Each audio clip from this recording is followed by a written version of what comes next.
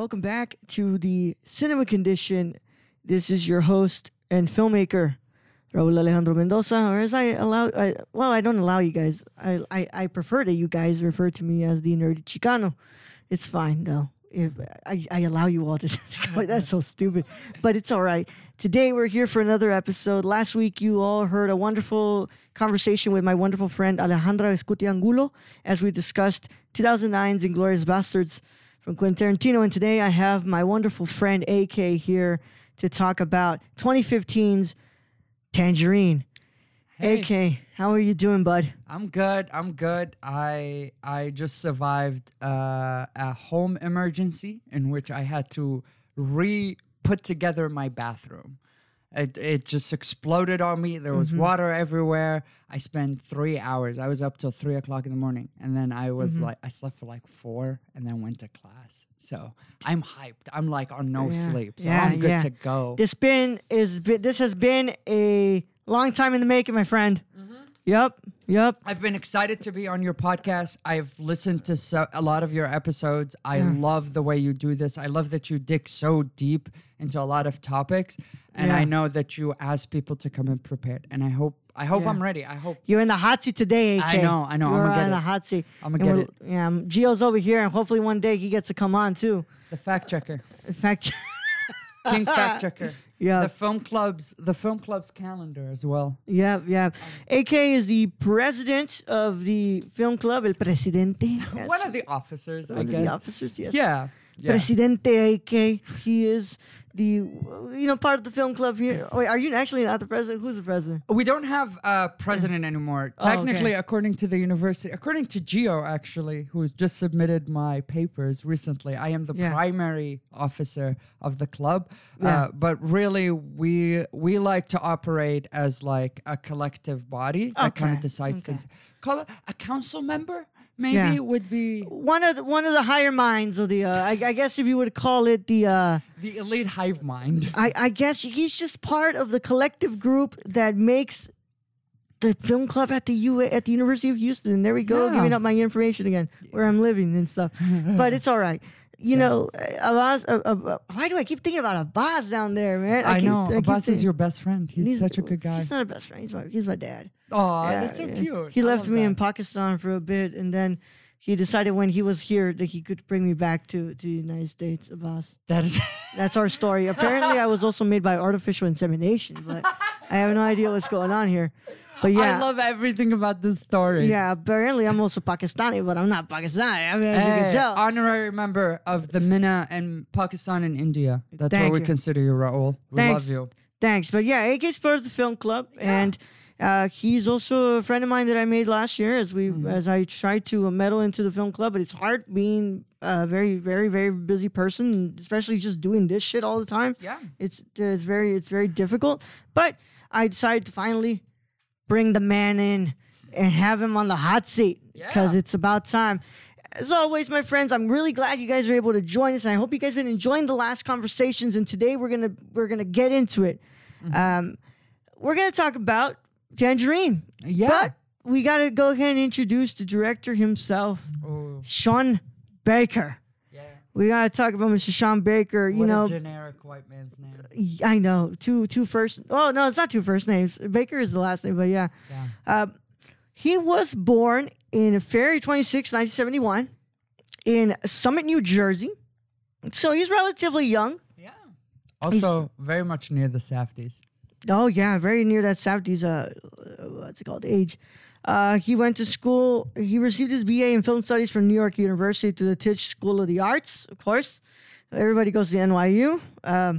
And his first feature film was Four Letter Words, but he is mostly known for his 3 big films he's made: Starlet, Tangerine, and The Florida Project.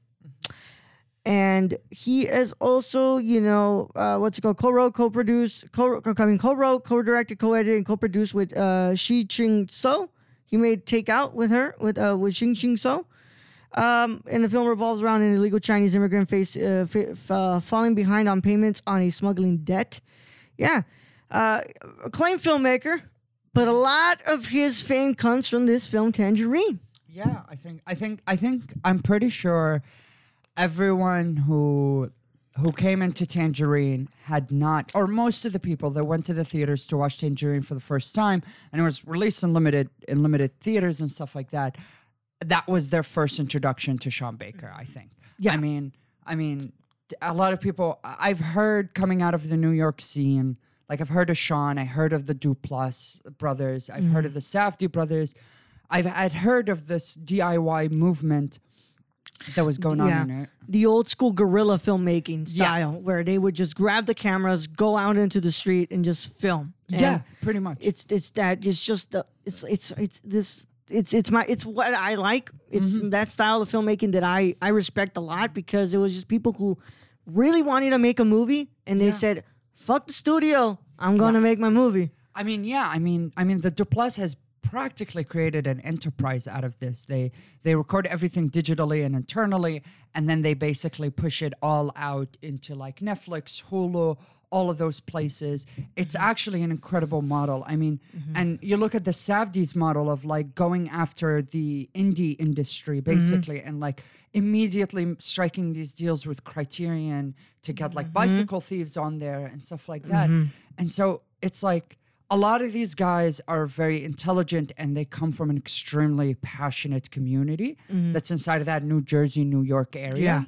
Yeah. And I think Sean is like the quietest of that crew, but he is, that's something you mentioned about reading his prior to Starlet, right? Starlet, yeah. Yeah, prior to Starlet, he made a film about a Chinese immigrant. He's in Tangerine. He made a film about trans people. Yeah. In the Florida Project, he was talking about race relations. Yeah. I mean, Sean Baker is genuinely one of the best examples we have right now of a white director, or a director who doesn't come from a particular like minority race, who tells minority stories really well. Yeah.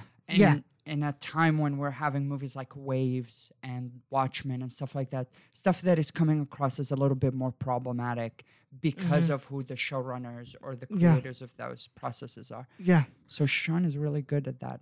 Yeah.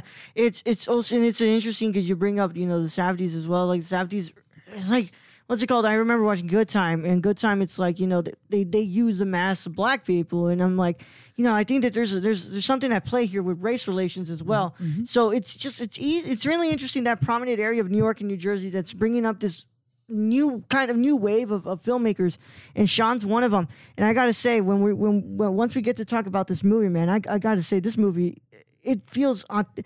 If I didn't know it was Sean Baker, I could have sworn this was made by a black trans woman. Yeah, me too. Like, because this felt so authentic, down to the T, dude. I mean the language, the little dialogue pieces. I think the biggest thing that people take away from that movie is that it was shot on an iPhone, and I assume we're gonna get that. We're getting there. But the feeling of that movie, like the way they move through, like that movie, as much as Uncut Gems is New York to the core, this movie is hot Los Angeles. Like it is grimy, it is dirty, it is South, it is West Coast as hell. Only thing I gotta bring up, man, I gotta bring this up because it's the biggest meme ever, dude. Yeah. That color palette was exactly the Mexico in the 90s movie palette. Yes. Jesus Christ. I was like, who the fuck colored this? Michael Bay?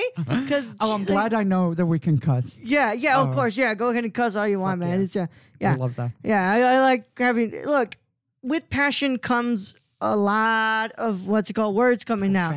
And I'm sorry if you're here and you don't like the cursing that much.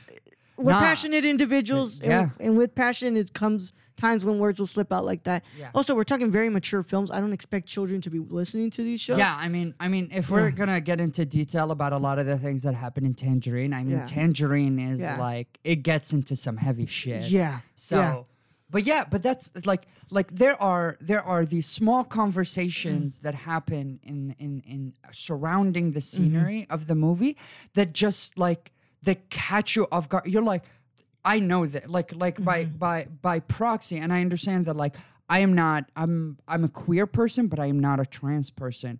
I understand that full-heartedly, but like that is a lot of that community that I interact with in the LGBT community. It is a lot of that sass, a lot of that little jabs, but still trying to find humor in even some of the worst situations you could possibly find yourself in.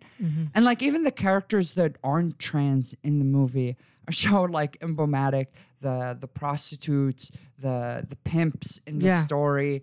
I mean, that movie is lived in. It is so authentic and real. Yeah, I think feel wise, I don't think I have seen a movie like this is especially prominent for me. I thought when I made my top of the decade list, I mostly thought of like what were some of the most impactful movies, not just for me, but like culturally, I think. And I don't think Tangerine should ever be left off a list of like one of the most culturally impactful films of the last decade. Well, now that I finally watched it, I could 100% agree with you. So I wanted to ask, what was your first experience watching Tangerine? So why'd you choose this film? So it's interesting. 2015 rolls around, and I am kind of just starting my university career, just starting doing a lot of that stuff, just starting to get out of a really bad place in my life. It's really weird that I'm mentioning a lot of this, but it is kind of important. Yeah. I got into for a while there. I got into this. I didn't know at the time it was called DIY filmmaking, but I had found a bunch of Safdie brothers short films and movies on YouTube and stuff like that, and watched them and was really fascinated by them and fascinated by a lot of the gimmicks that they were doing. They were filming on like old Super 8s. Oh yeah. And like they were cutting film like by themselves. The way they were writing scripts, they would improvise. Like Benny would leave parts of the script empty so he'd have his cast like improvise. Yeah. They would hire like their friends who were improv actors to come in. And I was so fascinated by this idea. And that was early on, like 2013. I was graduating high school and discovering a lot of this stuff. But then I heard that Steven Soderbergh, this is really funny. I heard that Steven Soderbergh had made a horror movie filmed entirely on an iPhone. Oh, yeah. Unsane. Yes. And I was like, that's... Or he was making it at the time or something. I don't think it came out the same time as Tangerine did. But that he was going to make a movie like this. And so around 2015, 2016... I got into this idea of like, why are you making a movie on an iPhone? Like, what is this? Yeah. And then I find Sean Baker. I found this movie. It was running in limited release in the theaters around my town. I had to go to to River Oaks to watch it for the first time, or it was Regal. I can't remember. But it was sitting in that theater. I mean, it was somewhat uncomfortable because of a lot of the things that happened in that movie. Oh, yeah. But I was blown away. I thought the way you edit a movie like that, you're making Crank. Like Crank is a silly and ridiculous, like zoom in, zoom out, jump cut type of edited movie that I was like, oh, you make action movies like that to make fun of like the Bourne Identity or something like that. Yes. But to watch someone use that to tell like such an effective story, I did not feel the time go by. By the time you get to the donut shop, which we'll probably talk about later. Yeah, later. But after the commercial break. Yeah, but by the time you get into the donut shop, I am like, fuck, this is the final act of the movie. How did we get here so fast? Yeah. I only checked the time twice. Yeah. I think it was like during like the first act because I had to go and use the restroom. I was like, okay, cool. And then towards the end, because I had to check, because I had to, record my podcast. Yeah. But I was like, wow, this went by like that. Yeah. I did not think that we'd be at the third act by now. Yeah. So it's incredible. So thank you for sharing that story about the first time you saw this film. This is the first time I've ever seen this movie, and I like that when the guests bring movies I've never seen. So awesome. Rachel Cho's interview with the vampire. We'll go ahead and talk about that off air about how I felt about that, or you can listen to the episode when it comes out. A couple past guests, Claire Rodriguez, she chose Summer Wars from Mamoru Hosoda. I really liked that film. This one was different though. This one was that stuff that inspires me. Yeah. This is the movie that if you would have shown Raul in 2015, in 2016 when he was thinking about buying his camera, he would have said, "Oh fuck, buy my camera." Yeah. I'm keeping my iPhone. I'm about to make I'm about to make my movie on my iPhone. So as somebody who was making YouTube videos on his iPhone Yeah. for so long until before he got a Canon point and shoot and before he moved on to a DSLR, if you would have shown me this movie back then, Yeah. I would have been like, oh fuck yeah. And I've always been the very person I was always like, gear doesn't fucking matter. It doesn't matter. Story matters. Story is king. Yeah. If you have a really good story, it doesn't matter what you're fucking shooting on. So if you would have shown me this movie back then, dude, I would have been like, oh, yo, I want to make a fucking movie right now. I want to make a movie right now. I want to go out on the street. I want to take my iPhone. I want to get that fucking app that costs $8. I want to get a fucking lens adapter. I want to fucking shoot. I know. It's insane. Like going. I think there are parts of that movie where you forget it was filmed on an iPhone.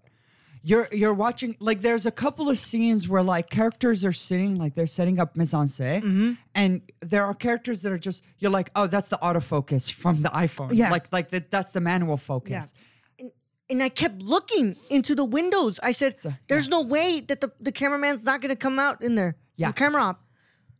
Never it happens. Even at the moment when you think it's about to happen, they cut. Yeah. And you're like, holy shit, man. They really made precision in this film, just like if they'd be shooting on a fucking red. Yeah, there are really odd scenes in this movie where you go like, if it was shot any other way, this scene would come across like a Hallmark movie. Yeah. But they cut it in such a way. There's the scene where the two main characters are talking to the two gay men who walk up to them when she's like telling them how mad she is about discovering that her boyfriend is cheating on her. And that, like, the two gay actors that they got, which are like super on point. Yeah. But like their dialogue they're like just like having like a very, very queer conversation. Yeah. A conversation I've had 100 times, right? And so, but like those jump cuts that they do, and you're like, oh, there are like two camera operators at least that are jump cutting in between. And you're like, oh, this lady is insane. Like this like she is going like Cindy? Yeah, Cindy. Cindy, yeah. Yeah, Cindy's about to go kill a motherfucker. Yeah, right now. yeah. And you're like, but like you listen to the dialogue. Like I've watched this movie like about 4 times. This time I was really paying attention to the dialogue. You listen to the dialogue and it's really innocuous. Like it's a lot of like, oh, why are you doing this? Why are you being crazy? Don't go off the handle, but go get your man. Go get your man. Yeah. Like that type of like, but the jump cuts are making you feel like she's about to blow a gasket. Yeah. And she's about to go murder somebody. And it even gets crazier when she finally gets a chick. Yeah. And she's just dragging her ass all the way through Los Angeles. That blew my mind. And I was just like, yo, this girl ain't fucking letting go of this chick, dude. You have to think, did they put the iPhone on a trolley? Like, how did they get it to move so smoothly? They had a steady cam. That is insane. They had a steady cam.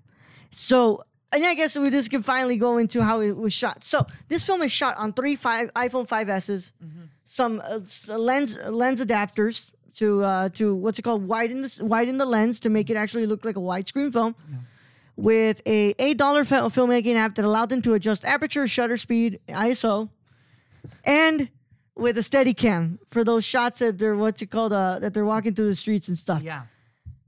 Holy shit. It ended up costing at least less than $100,000 to make this film. And because of the space, the time that they saved with the camera, they were able to get locations, pay actors, get more actors, and stuff like that. So, dude, it's that, I'm telling you, it's that 100% that the whole guerrilla filmmaking, the running gun. It's like, fuck, I've got a phone next to me.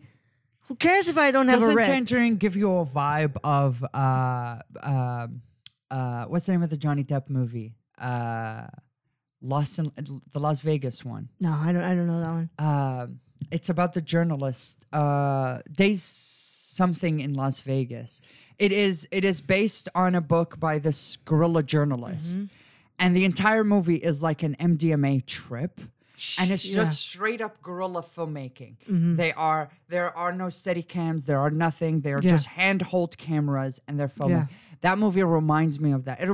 That's an Oliver Stone movie. Yeah. Like Natural Born Killers and stuff like that. Like it reminds me of that era of those films.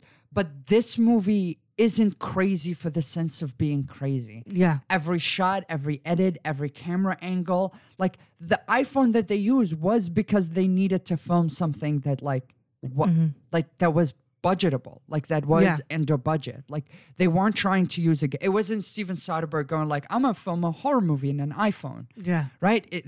That type of artistic energy only comes out of necessity. Oh yeah. When your backs are against the wall. Yeah. And you're like, all I've got is this fucking phone. I can't afford anything else. Fuck it. Yeah. We're going for it. You see that every actor in that movie is trying to make a name for themselves. Oh yeah. Like yeah. every actor and actress in that film is going. Yeah. They're not going too ham, but they know their characters so well. Yeah. I mean, Alexandria is probably one of the most salient and like. Alexandra's my favorite performance in this film. Yeah. Oh my god. Talk about heartbreak. Like it's know. heartbreaking seeing the stuff that she's going through. Yeah. And like what you're saying, it's like, because when I watch this film, I see it as like, this could either be the greatest fucking success ever, or this could be the biggest mistake of a career. Yeah. And all those actresses, they're doing their damn hardest job to make sure that they give the best performance they can, because they don't know if this is the last time they can act in a film. Yeah. Yeah. You don't get that many opportunities. You don't get to have your film be run and led by two strong trans women like that. Yeah. Two that are very clearly about it, totally in it. And so, like, those opportunities don't exist that much. And they deserve so many more roles. Oh, yeah. And they don't deserve to be typecast as like, they need to be, like, I want, when Knives Out 2 comes out, I want one of them to be in that movie.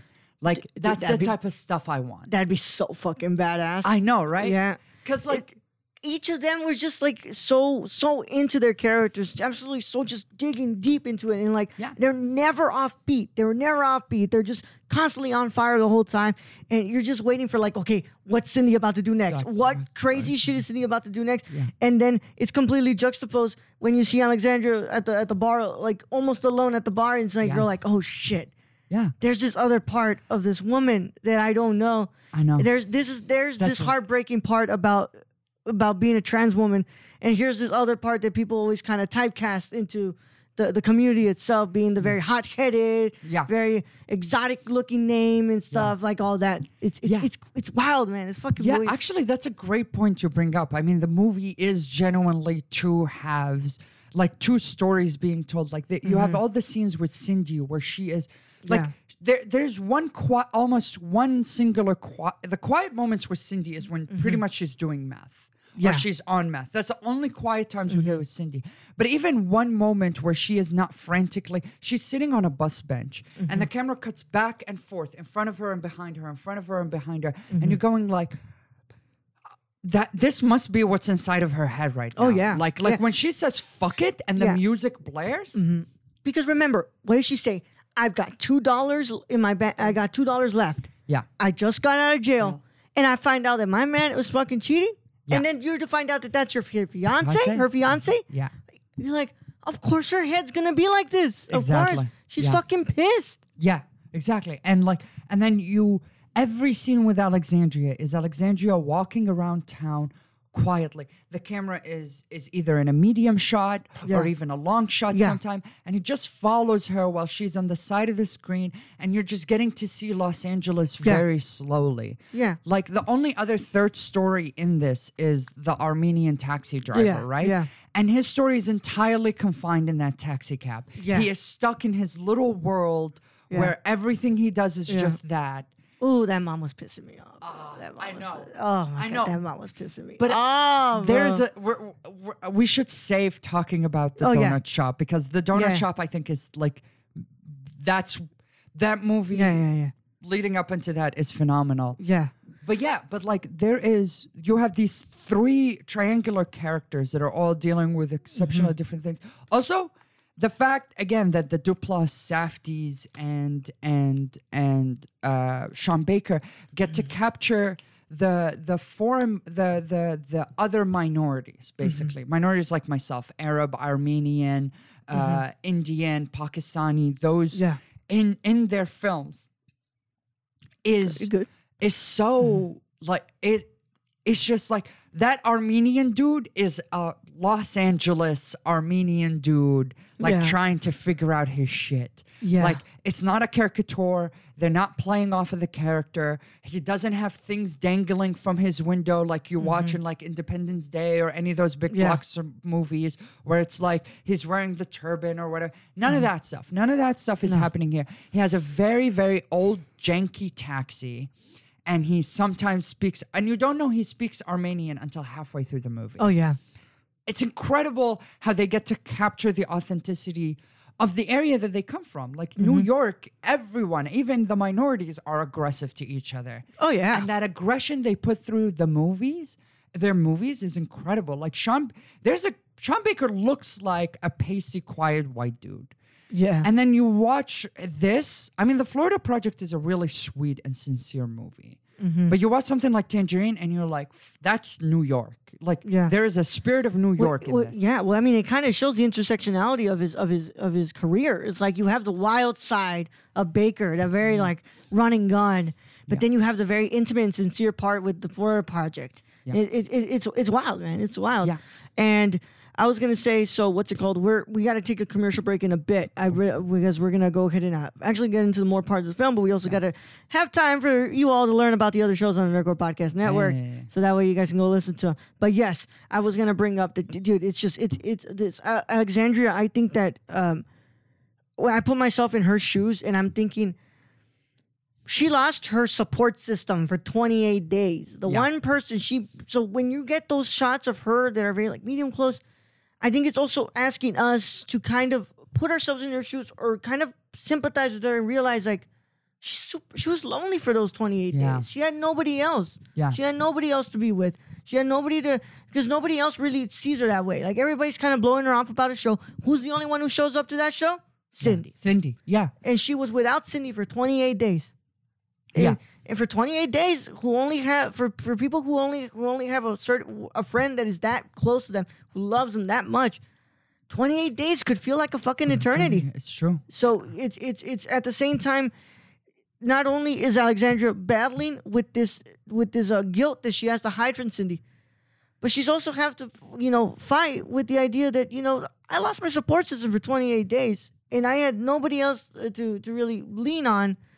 And here that person comes back, and I'm faced with this trouble of telling her that I just cheated on her with her fiance. Yeah, I mean, you bring up a really good point because there's one scene that happens in the middle of the movie that is supposed to be comical. Alexandria gets in the car with this fucking dude who's asking her to jerk him off. Yeah. And she is like, no, I don't want to do it because like you're not paying me enough and all that stuff. And then he's like, it's not working. Give me my money back. And she's like, no, I'm keeping this money. And then they get into this prolonged fight where they end up in front of this cop car. And then the gist of this is like, it's a really funny bit in which she beat the living shit out of him. Like his shirt is ripped. He's screaming at her going, save me from her and whatever. And then the cop comes out and says a really simple, like it's a throwaway line for her. She doesn't even pay attention to them. She's like, do we want to go our separate ways or do we want to call our families for bail? And like Alexandria with no pause, no nothing. What family? What family? Exactly. Yeah, exactly. And so, you're absolutely right about that. It's like she has nobody. She has nothing, and she needs Cindy with her. Yeah. The only family she's got is chasing a chick who just cheated on her fiance with her. For her to know that she's holding back guilt of doing the same thing to Cindy. Yeah. It's God, that movie. That movie is so. There are so many moments in that movie where that juxtaposition comes to stark reality. I mean, you have this is the last bit, I guess, because we probably have to. But there is that scene of Alexandria singing and the purity of her voice, while literally like Cindy is like I'm going to pay attention with all my power. But then as soon as that song is over, she's like, let's go do math. Really quick. And it doesn't mean that Cindy's a bad person. It just shows that like their relationship is so pure for each other. Yeah. But they are literally complete opposite personalities. Yeah. Like Alexandria is looking for love and support and Cindy to a certain extent is looking for the same thing, but Alexandria is looking for it tenderly. Yeah. While Cindy is looking for passion. Yeah. For someone to go to bat for her. Yeah, and it also reflects on the part where she fucks up her wig, right? And she gives her the wig, and you start seeing those shades of gray of Alexandria and Cindy, how different people they are. So we'll be continuing our conversation on Tangerine when we come back after this commercial break. So don't stay strapped, guys. Stay strapped. No, stay strapped to your seat, my friends. Yeah. But when you come back, we'll be continuing our conversation on Tangerine. Yeah, excited to. Hey, I'm Raul Alejandro Mendoza, and this is Jabril Newton. And we are the hosts of High Flyer Radio. And finally, pro wrestling has come back to the Nerdcore podcast feed in the form of a show hosted by Jabril and I. And we talk about everything and anything in the pro wrestling world on Mondays at 3 p.m. Central Standard Time. Nothing's off limits. Whatever you guys want to talk about, it is from AEW to SmackDown to Raw to NXT. Nothing's off the table. We can talk about it. We're going to talk all about it. And if you can get it a day early, you should go to the www.patreon.com/thenerdcore and pledge to the tiers on there so you can get this show and a lot of shows days early before anybody else gets to hear it. But enough talking about it. We'll go ahead and see you there at the Squared Circle. Oh, yeah. Don't tap out. Tune in. Hey guys, this is Brad, aka Young Yoda. Raul said I had to make an ad, so that's what I'm doing. It's supposed to be for Unstructured, but as you guys know, you can freaking catch me everywhere when it comes to this podcast feed. You can find me on the Nerd Cores, on Gamer Cores, on Nerdy Chicanos sometimes when I get lost. But for this particular one, I want you guys to go check out Unstructured. The Raul gave me free reign to do whatever I want to do. I don't know what he was thinking. So go hear me talk about LeBron James and Taco Tuesday, vaping, so many other freaking weird topics that chimichangas, that's a good one. Shout out to Deadpool. And yeah, I guess this is the end of the ad. So if you guys want to find me, you can find me all over the place on this podcast feed. Anyways, thank you guys for listening. I love you all. And nerd up. Hello, guys and gals, and you're listening to The Ladies of Nerdcore. I am your host, Daniela Nunez, and along with my amazing co-host, Ashley Garcia, we discuss many things like social impact, pop culture, political realms, and any controversy surrounding the Nerdverse. Tune in and listen to us bi-weekly on the Nerdcore podcast feed, and we will love to chat and hear your thoughts on our wonderful show. And thank you again for listening to The Ladies of Nerdcore. Hey everyone, my name is Raul, the Nerdy Chicano, and I am the host of The Impaired Files. The Impaired Files is an interview show brought to you every Thursday on the Nerdcore podcast feed.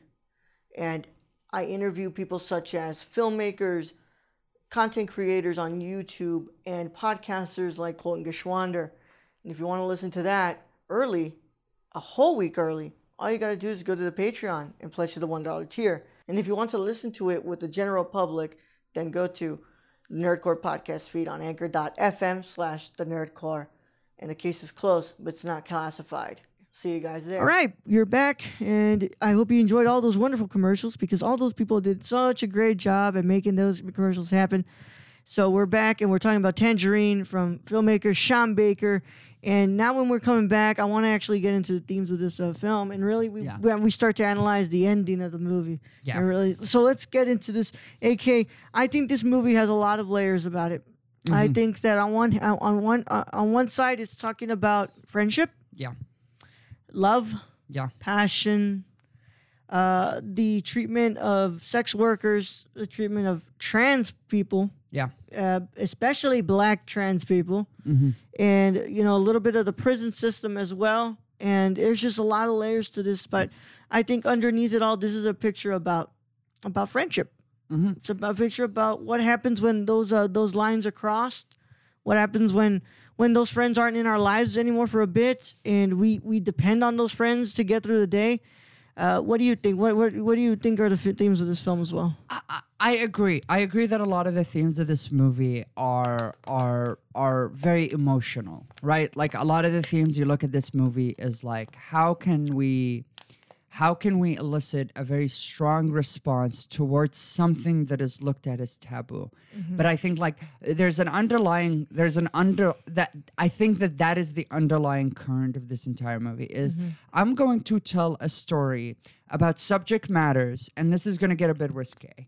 And because that's the thing, it's like trans culture has not been accepted in the United States for a very long time, right? Still isn't. Still isn't, right? Like we have a party that specifically has been designed to take away the rights of trans women, and not just in the way that like, and that's not to diminish any of the other minorities that get attacked, but like I don't know how much you're okay with us talking about politics, but if it's related to the film, it's something that we have to talk. Film is since the dawn of cinema has always been political. I mean, you look at Godard's political films at the time. Like, art has always been a mechanism to show the ugly parts of society and what parts don't work. Yeah, exactly.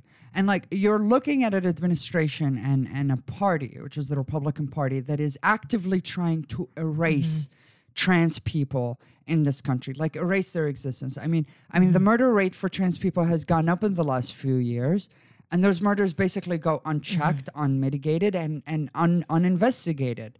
And so there's this very strong taboo that comes with the trans culture. There's a very strong taboo that comes with sex workers.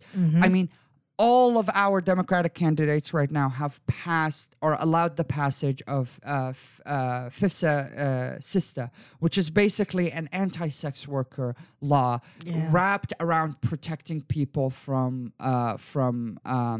sex slavery, basically, from sex trading and all that stuff, sex trafficking. But in reality, it harps down on the workers themselves. It deters people from working in that particular industry. And then you have those characters engaging in drug abuse. I mean, we are a country that has been scarred by the war on drugs, right?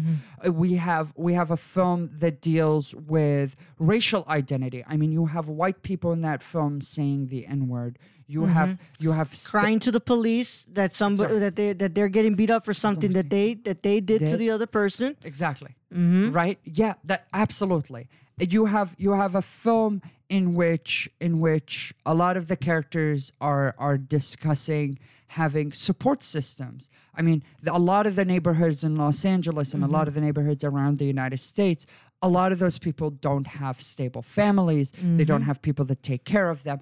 I mean, this movie touches intersectionally on a very specific idea. And I don't want to use intersectionalism here wrong, but I do want to say that this movie is in itself an exploration of the byproduct of not the society we live in, but the systems of oppression that we have. Yeah. This movie doesn't criticize the systems of oppression. It just puts up the results in front of you and says, look at them. If we respect trans people more, if we respect sex workers more, if we abolish the war on drugs, if we do all of those things, we wouldn't have these people, we wouldn't have people out here, innocent people, genuinely sweethearted people who care about their friendships. They might be mean, they might be angry. I mean, there's a lot of scenes in that movie where, because when you're working class, when you're in that lower class of people, you're always on your, as GR fact checker here, which told me that the movie we were talking about is Fear and Loathing in Las Vegas, by the way, the Johnny Depp movie. He articulates it always so perfectly. He talked about the idea of being on your back foot.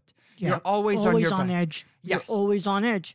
Yes. We never know when the moment comes where it just everything shifts. Yeah. And you're like, holy shit, I've got rent's coming up. Where am I going to get that money from? Or just those moments when you're outside, what's it called? I can't relate to this, but just probably being an unarmed black man outside in the street, walking at night, and you're constantly on edge, like, this might be the night where I end up in a Facebook video. Exactly. I mean, there are little things in that movie. Every whether it's as the movie describes them. I mean, this is a direct quote from the movie Fish, which is like cisgendered people, or you are trans. If you're in on the street, there are little things that they do, like put the money on the dashboard, right? Yeah. Like we have to have clear a clear verbal contract on what we're about to do here, right? We also have to go to a place where I feel comfortable to perform the act. Because remember, there was like, I can't remember, Markiv, I think was his name. He's like, am I not here on the streets? Like, oh no, the streets are way too busy right now. Let's go ahead and go to like this alley. And he was okay with it. He was like, oh yeah, all right, cool. Yeah, no, I get you. And, but there was the other one, he was like, oh, I don't want to do it. I think he was telling that the white guy, what's it called? Alexander was telling the white guy, like, he goes right here out to the corner. And it's like, you know, like, I don't want to do it here. No, fuck it. You're going to do it right here. Yeah, exactly. And so it's a lot of like little touches of like, look how much these people have to look out for themselves, how much they have to have systems of protection with themselves, how like, I mean, well, way at the end of not the donut scene, but after the donut scene, you have that scene where like Cindy is exhausted. Everything has, all her guards are down.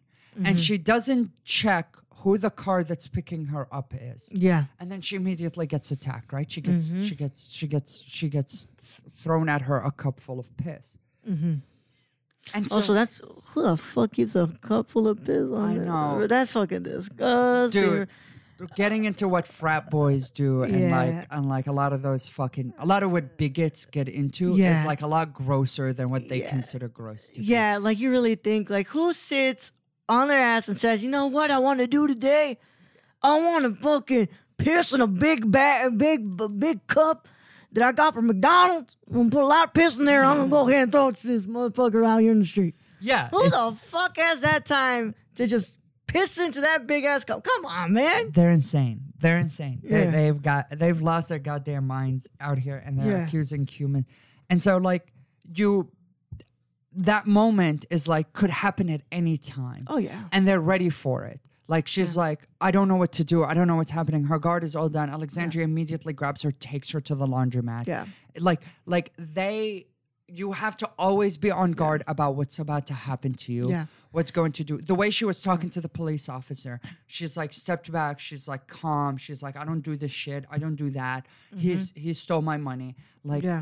Like just always having to maintain that guard all the time is like an exceptionally powerful theme in this movie. Yeah. And I think that's to me the underlying message of this movie is like, look at the byproducts of the things that we have unjustifiably condemned as heinous.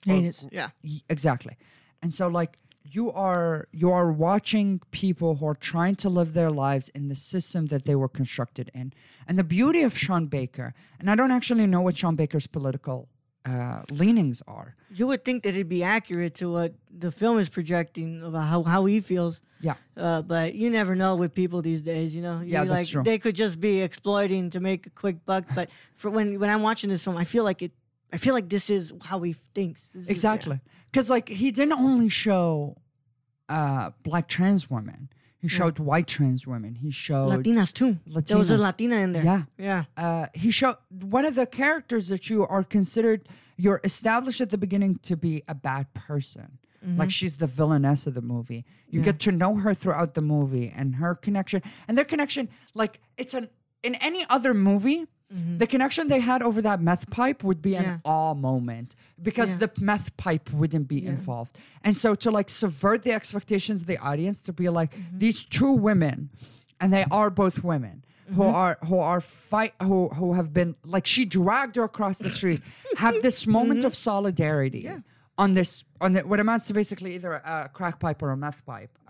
They never actually tell us what's in there. I think it was crack, man, because that looked like it was crack. Yeah. But I mean, then again, the you're film. Right. She pulled the white bag. You're right. Yeah. I think it was crack. I think you're right. I think it was crack. And so those subversions. The other prostitute is white. She's a white lower class person who, by the end of the movie, gets kicked out of the only home she has because they just replaced her.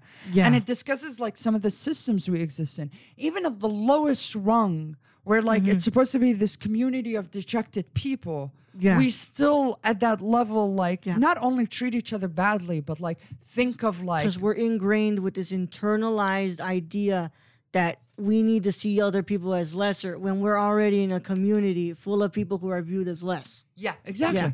Exactly. And it's really interesting you bring that up, and you also, because even though this girl has done one of the worst acts that she can believe, right? Yeah.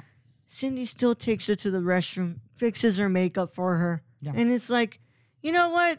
Am I really mad at you? Or am I mad at the motherfucker who fucked you 10 fucking times? Yeah, exactly. Yeah. Exactly. Yeah, so when he goes to the donut shop, he's like, I think like 10 times, like, I gotta try out my merchandise. You gotta try it out 10 fucking times? Yeah, 10 exactly. fucking times? What, did it fail the first 5 and you said, oh, you know what? I gotta try it out the other 5. Yeah. Come on, man. Testing your product. Testing your product fucking it's 10 weird. times? Yeah, and it's like you meet Chester and you're like, you've been presented with this idea of we've you're all- imagining throughout the movie who the fuck Chester is. Yeah. What does Chester look like? And we've all seen a Chester before. Oh my God. Especially if in Chester Florida. is not the realest fucking human I've ever, like I had people who called me their friend that were Chesters. Yep. Right? Like meaningless tattoos on their bodies, bandanas that they don't understand where they Yeah. got from, like just Spitting out the N-word. even Exactly, though when not they're a supposed- white person, Yeah. right? Adopting the black accent. Exactly. Yep. And also, like, what's it called? What's the one that he goes? There is one line that does make me laugh when he says, when what's it called? When the mom is leaving and Yeah. he's like, hey, yo, call me though, because your bitch is fine. I'm like, I'm fucking laughing because I'm like, I know a lot of dudes who would probably say this shit, dude. Yeah. Like Yeah. Chester is one of the realest like depictions of dudes I've probably seen. And a lot of people will probably think it's a joke, but like, dude, riffraff No. exists. Like Riff stuff Raff, like yes. Riff Raff is this. Fuck, Miley Cyrus for a bit was that. Yeah. Exactly. So it's not a bit for a lot of these people, right? And so and you're like, of course, this derpy fucking idiot motherfucker runs a successful racketeering and prostitution business in the city of Los Angeles. Of course he would. Yeah. Of course. Because he's a piece of shit, right? Yeah. Like, it's incredible. The little things that this movie does.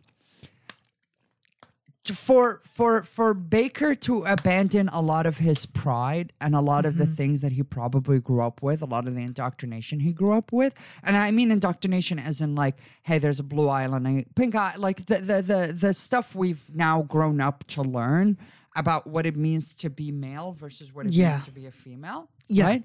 And so and for him to break away from all those prejudices and allow his characters to speak for themselves is I wouldn't be surprised if we looked at that script, which goddamn it deserved a Best Original Script nomination. But like, if we look at that script, I think a lot of it would be like improvised. Oh yeah. And I think if we looked at a majority of that cast, because I've not looked at that cast in a long time, I think you would find a lot of them do trans and drag shows to a certain extent, right? I believe he did cast from a drag. If I was reading correctly, and I can go ahead and look right now, but I'm pretty sure he did cast what's it called? People from shows. Yeah, I wouldn't be surprised because those they know how to perform and they know how to improv really well and like create like scenes that are so fucking just out of this world absurd. And so I genuinely think that like if we looked at that script, we would find a lot of improvisation and a lot of parts where he's allowed his characters to speak for themselves and like have very real conversations with themselves. Yeah, so it says here, Baker and Burgach met transgender actresses Maya Taylor and Kitana Kiki Rodriguez, who had no major acting experience at a Los Angeles LGBT center in 2013. Yeah. So he really did go the most authentic route and goes like, I'm not about to get fucking Scarlett Johansson to fucking play a fucking trans woman. I'm gonna go straight you don't know. into the fucking belly Raul. of the beast. You don't know. Scarlett might have been one of the trees, the palm trees in Los Angeles. You really don't know. You Where- never know. yeah. You never know. She's a really good. She really blends into everything. Yeah. Yeah, of she's- course. She's a method actress. But yeah, he went straight into the belly of the beast Yeah. and cast it within the community. Yeah. And to me, it reflects it, and I think that's why I say that this film is as authentic as it can get, especially for somebody who doesn't know the community all that well. Even though I have trans friends, haven't caught haven't caught up with a lot of them in a long time, but I'm telling you, this feels really, really authentic. And for some reason, I feel like this movie could have been set in Florida as well. Yeah. Could have been set in New York, and you still have kind of the It could have been set in Dallas. Dallas, yeah. For some reason, when I saw Chester, I was like, why does this guy look like he's from fucking Florida? Yeah, facts. He looks like he's from Jacksonville. Jacksonville or Tallahassee. I was like, what the fuck, man? This guy looks like he's from So it's just it's incredible how Baker approaches this, and really those little subtle things that he's really putting in there. They don't feel so subtle. I know you didn't like the mother-in-law, but did you like the line she said in the taxi where she was like, "Los Angeles is a city wrapped in lies"? Yeah, I think she delivered it really well. She pissing me off, because she's like the basic film mother-in-law, nosy, getting into everybody's business. But there's an aspect of this movie that I wanted to bring up that I think that you haven't brought up. Mm-hmm. I think there's also this theme about us having to lie about our identity. Yes. That taxi cab driver, he's gay. Yeah. He's gay, but he has to hide it.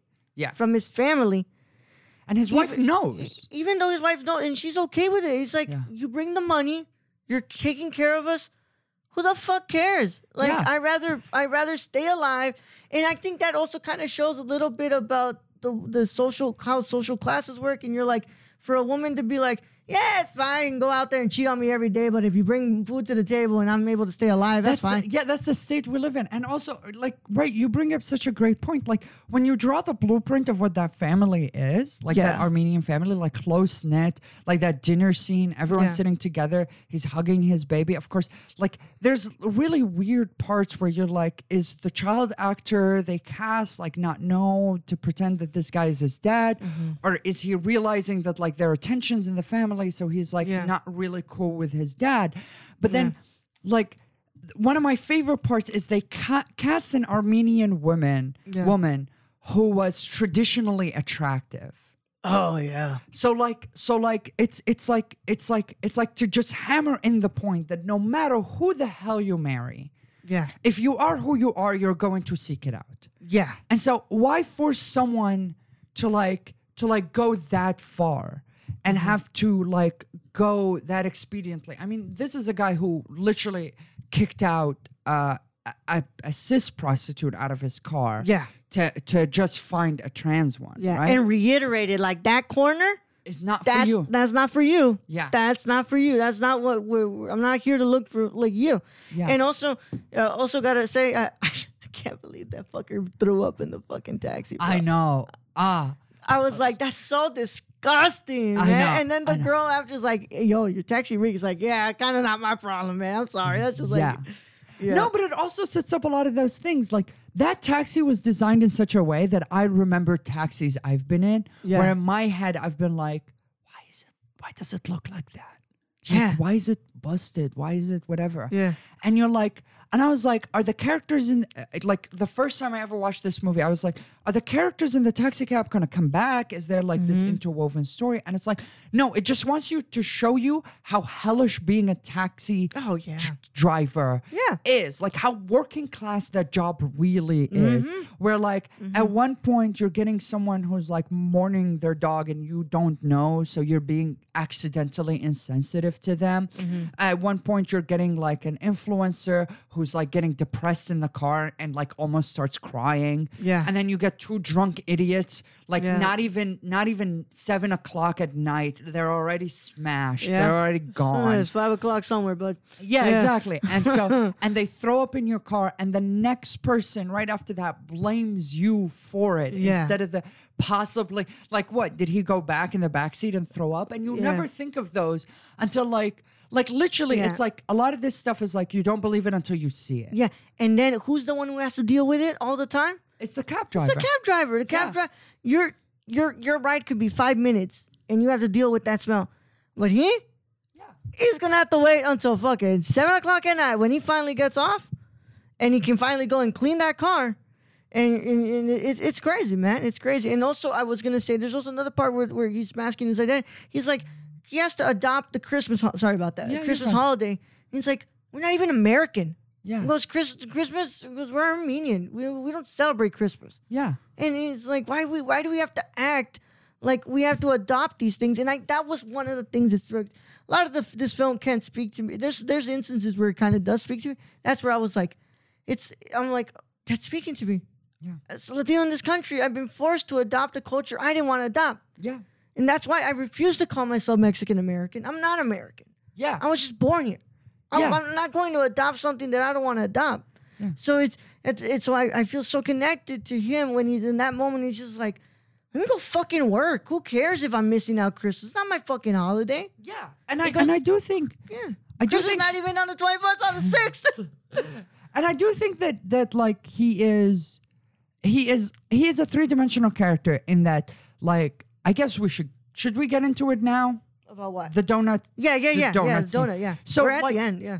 So like the donut scene, I just want to say that it's like you're presented with this character that to a certain extent has to deal with his identity, has to like adopt a lot of these things to mask his identity, but also has tendencies towards being a bit pathetic, right? Like and that donut scene conceptualizes the idea that like, hey, you're not like special. Like you've been looking for Cindy this entire time, and like what you're going through is like what pretty much everyone in that Chester is gay. Like Chester is also gay, right? Like Cindy and Alexandria are trans. Like everyone in this room has had to deal with a particular thing in their life, right? Yeah. Like your wife have had to deal with you, like knowingly going out and cheating on her. Everyone in that room had to deal with something specific. And then I love how the movie waited until the end to show me that like even the white girl that was sitting in the room was dealing with some shit. Oh, yeah. But that scene, the way they built up to everything, I mean, the mystery of who Chester is, we've spent about 40 minutes of the movie with Cindy and the white girl. Alexandria has been roaming aimlessly trying to bring people to her show. No one shows up. She's depressed about it. She's always in the background, kind of like not in the mood for any of this. Yeah. And kind of once you realize the twists at the end, you're like, oh shit, that's why she's been quiet and trying to kind of run she's been away. hiding something. She's been trying to hide. She physically has been trying to hide. Yeah. Yeah. And so then you get, I mean, everything about the possibility of the police showing up, like Los Angeles as it is. Like they picked a great donut shop because of the windows. So you got to see like cop cars driving. Yeah. And you're like just mentally associating them with the film. Yeah. When they're just shit that's happening in LA.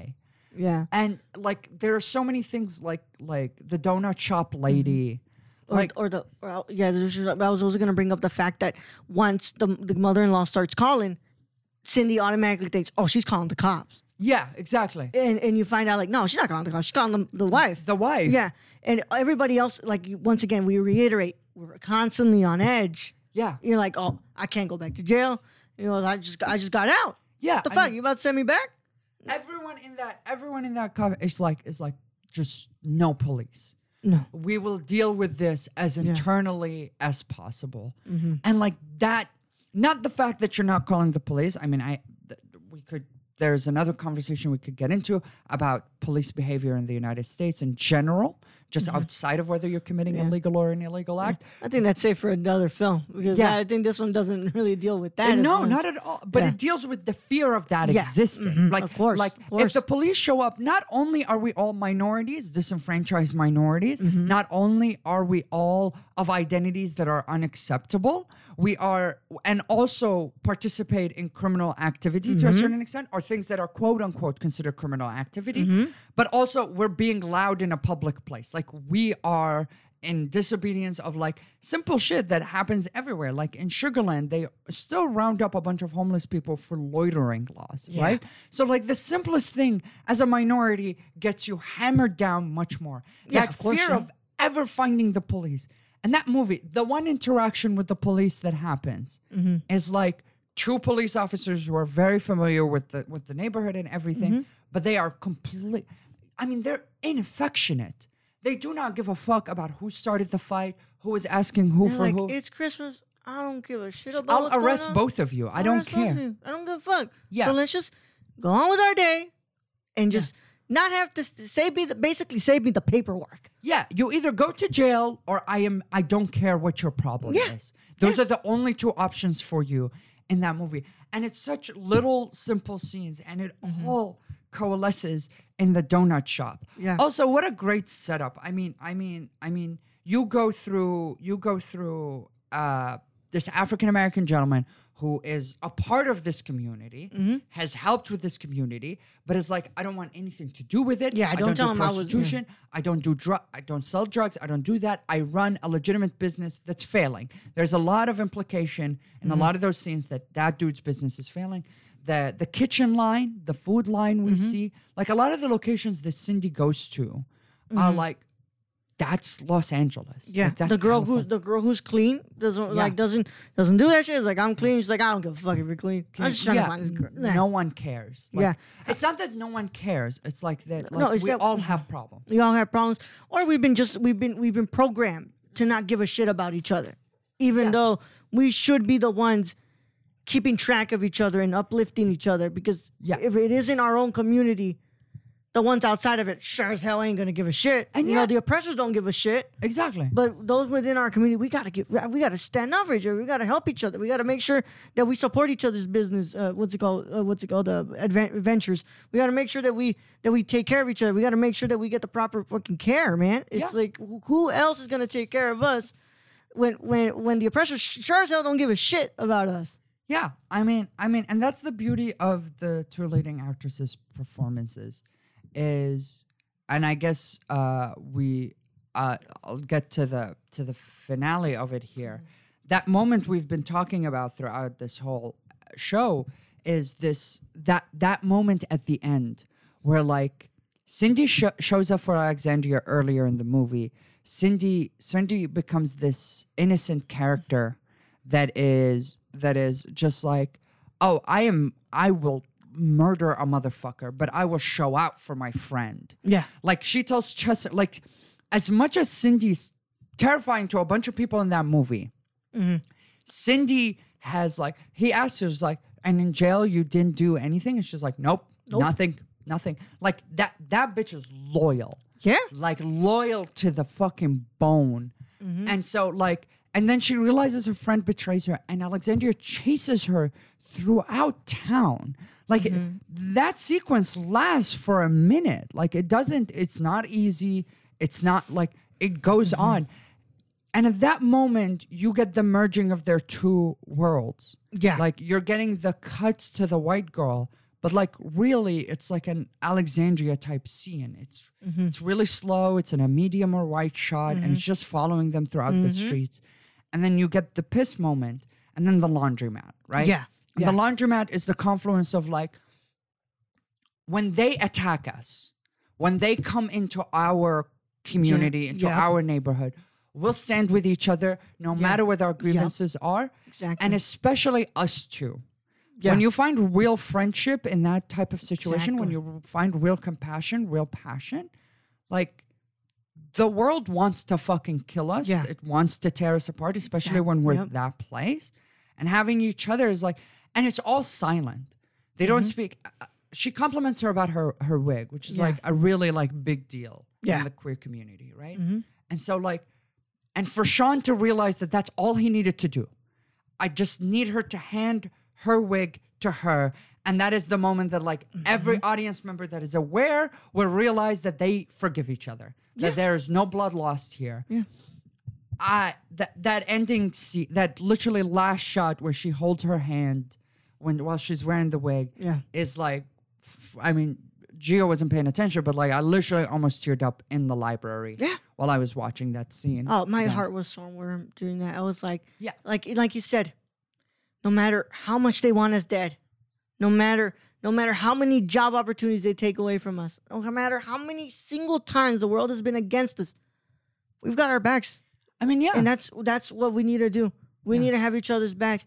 We have to have each other's, just in general, people from disenfranchised, marginalized communities just got to have each other's backs. Yep. Because they're not gonna have it for us. Yeah, that's true. So it's a great last shot, and it's beautiful. And I think it's a credit to Sean Baker for making actually a happy ending. Yeah.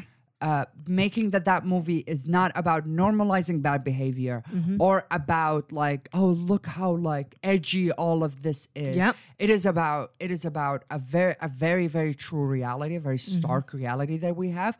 And that like, it doesn't have to have a hokey good ending. They don't get rich at the end. They don't do any of that stuff. Not everyone gets forgiven. Yeah. And it's not even a sad, like, Alfred Hitchcock moment where, No. like, everyone dies in the end. Yeah. No. It's just this quiet moment. Tomorrow we'll wake up and we'll have another day. I mean, a lot, like, watching Tangerine, I think I forget sometimes, at least. It's all set in one fucking day. Yeah. That whole movie set in one day. And it's incredible that, like, that's a day in our life. Yeah. Like that is, I just came out of jail. I'm just dealing with this. I have a performance here. I'm trying to bring people here. I'm trying to find my boyfriend. This bitch is cheating on me. Like all of this shit is happening. And also like all of the other stuff that I need to do around it, right? Yep. Make money, do whatever, take care of my family, all that stuff. So like that movie for an hour and 27 minutes, for an hour and 25 if you don't include the credits. Yeah. Fucking made me fall in love with the idea of a 90-minute film. Yeah. Lean, direct, to the point. You get to watch it. You get to sit down with it. You get to absorb it all. That film is the reason I love movies. Yep. Television, you have to sit around and like watch every cliffhanger and get it. And then they might end it with a cliffhanger again because they want a second season. Like books last forever. A movie is a movie. It's a one sitting experience. You get it in one chunk, you absorb it, and the best filmmakers are the ones that get to like distill large universal ideas, large like theories into very, very human stories, into very emotional stories, and present them to you really fucking well. Yeah. Yep.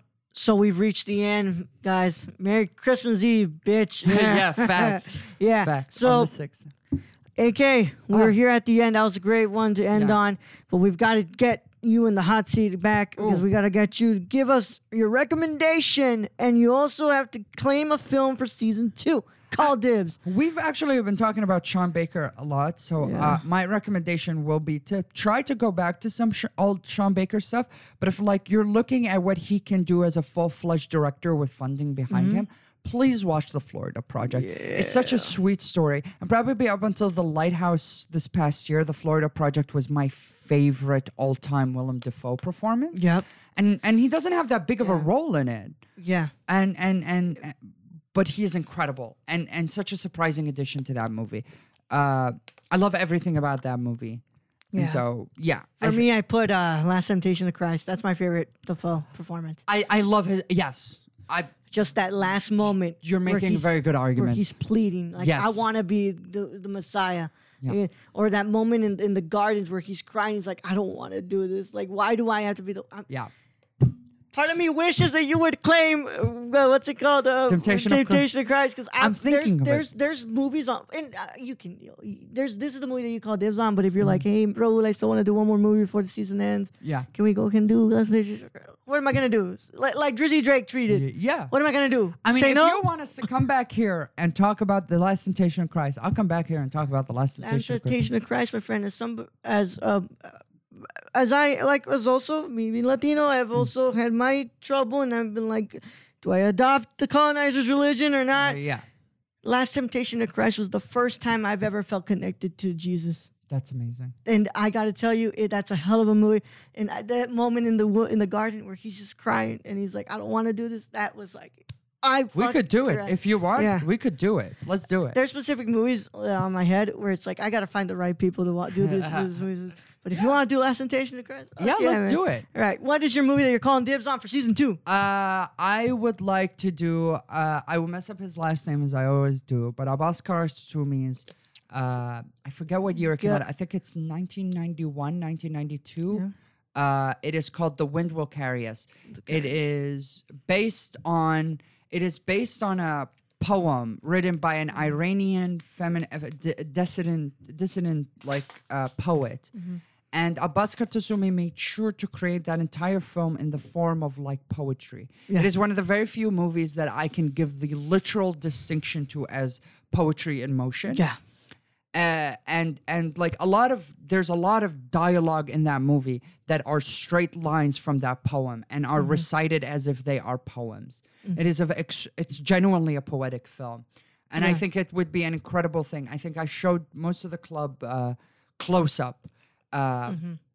Close Up is a fantastic film, but I think The Wind Will Carry Us is it's just, it has such a breadth to it.